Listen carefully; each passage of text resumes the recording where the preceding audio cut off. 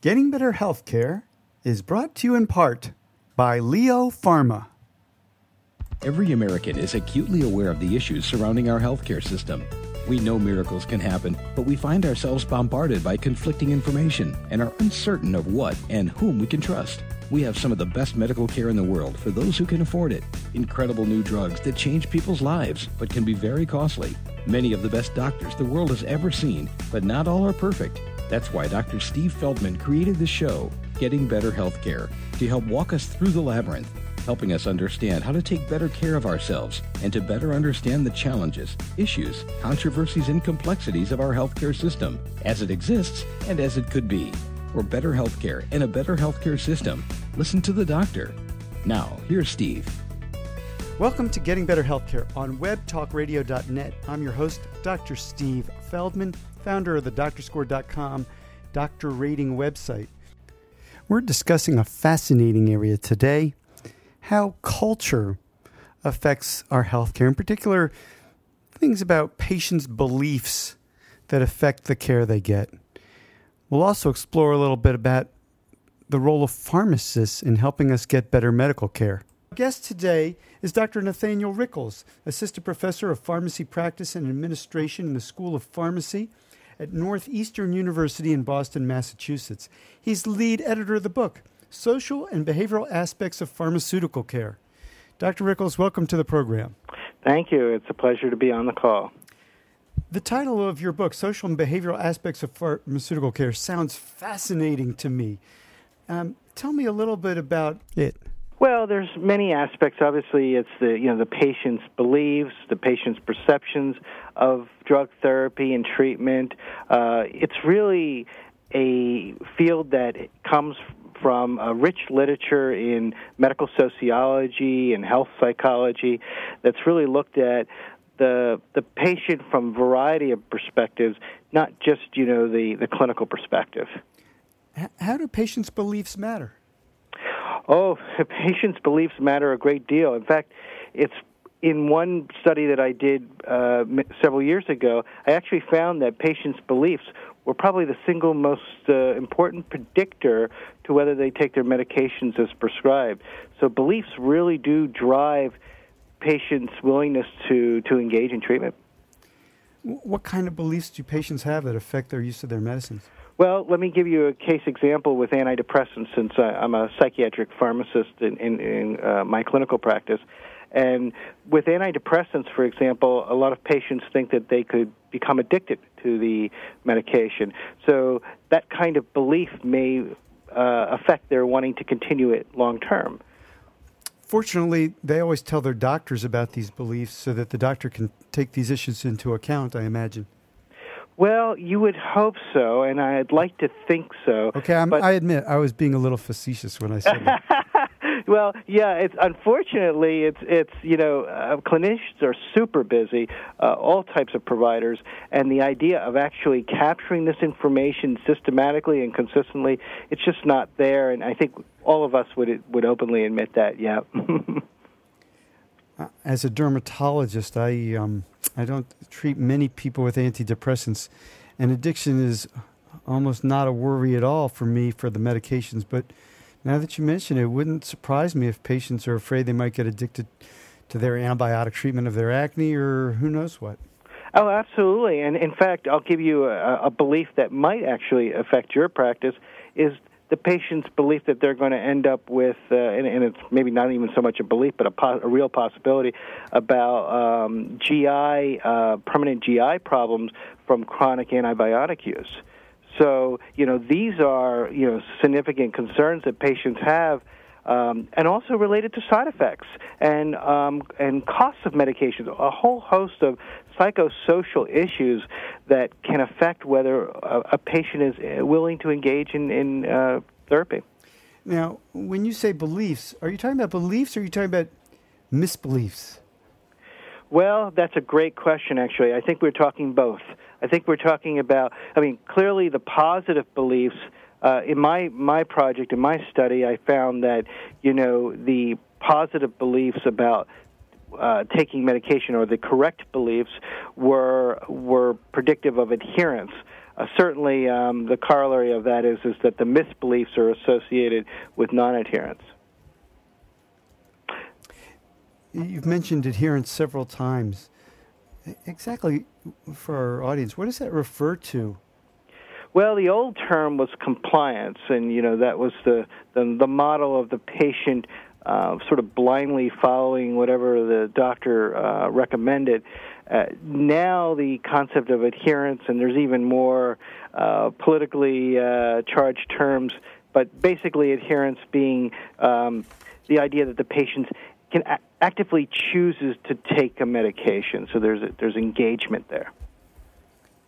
Are you suggesting that patients aren't taking their medicines?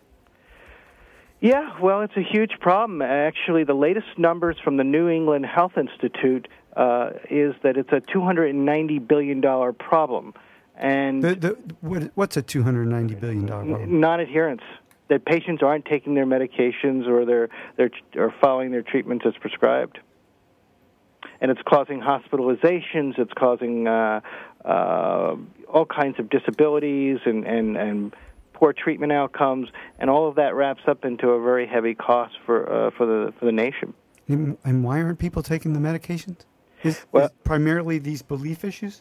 Well, no, I wouldn't say the beliefs are the only piece. Certainly it's knowledge of the medication and knowing how to properly take it, how long to take it for, and so forth. But I think so it's knowledge, it's belief. There are motivational components that there's, just I don't see the need for it. And then there's also the costs and the access to medicines and getting to the pharmacy or whatnot. Now, some of these issues are being alleviated by mail-order pharmacy and deliveries and so forth, but there's still a lot of access issues out there and just knowledge and belief issues. My understanding was that the number one cause of patients not taking their medicine had nothing to do with any of those things. It was just that they forgot.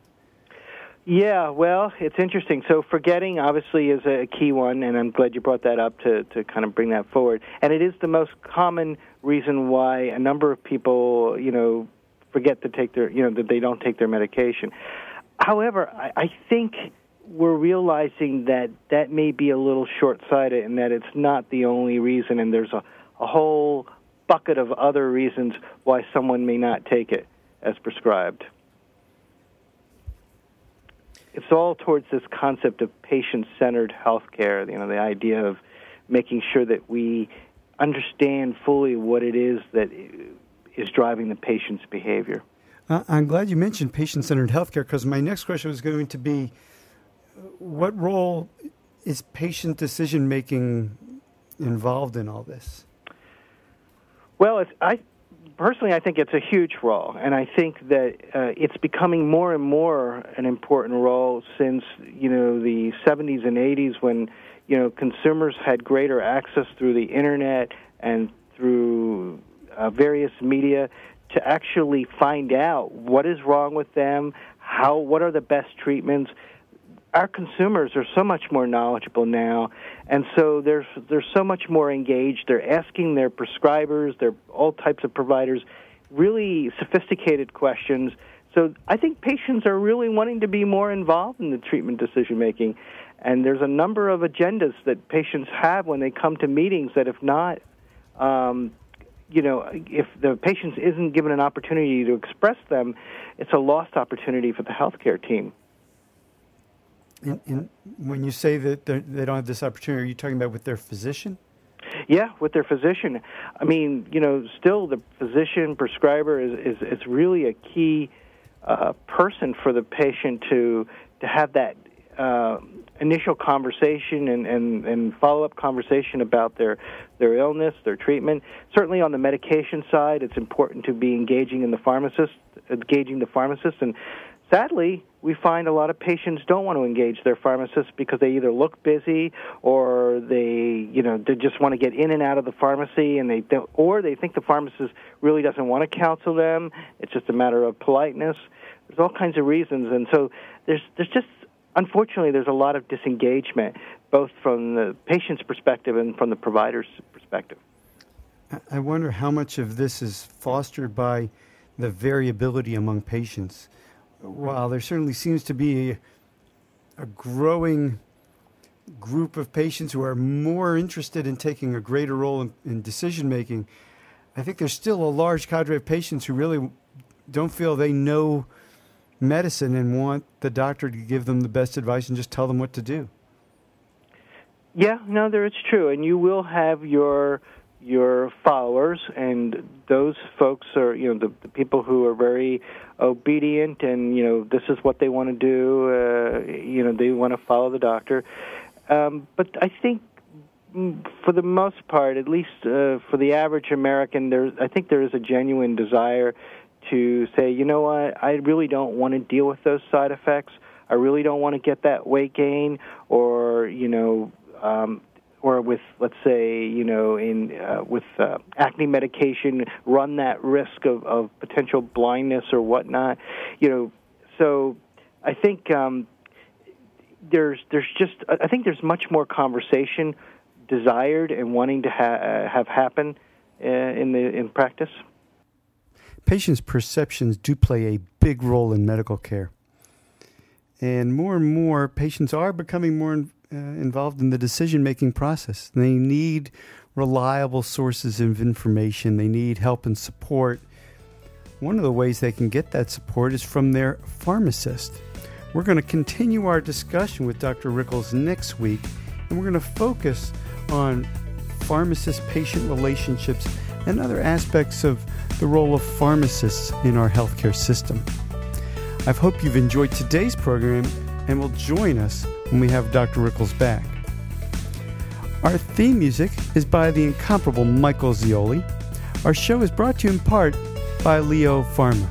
Until next time, I wish you the very best of health.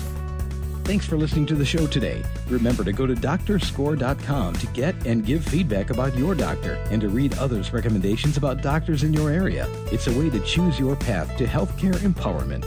That's DRSCORE.com, DoctorScore.com. And we'll see you next week right here on Getting Better Healthcare.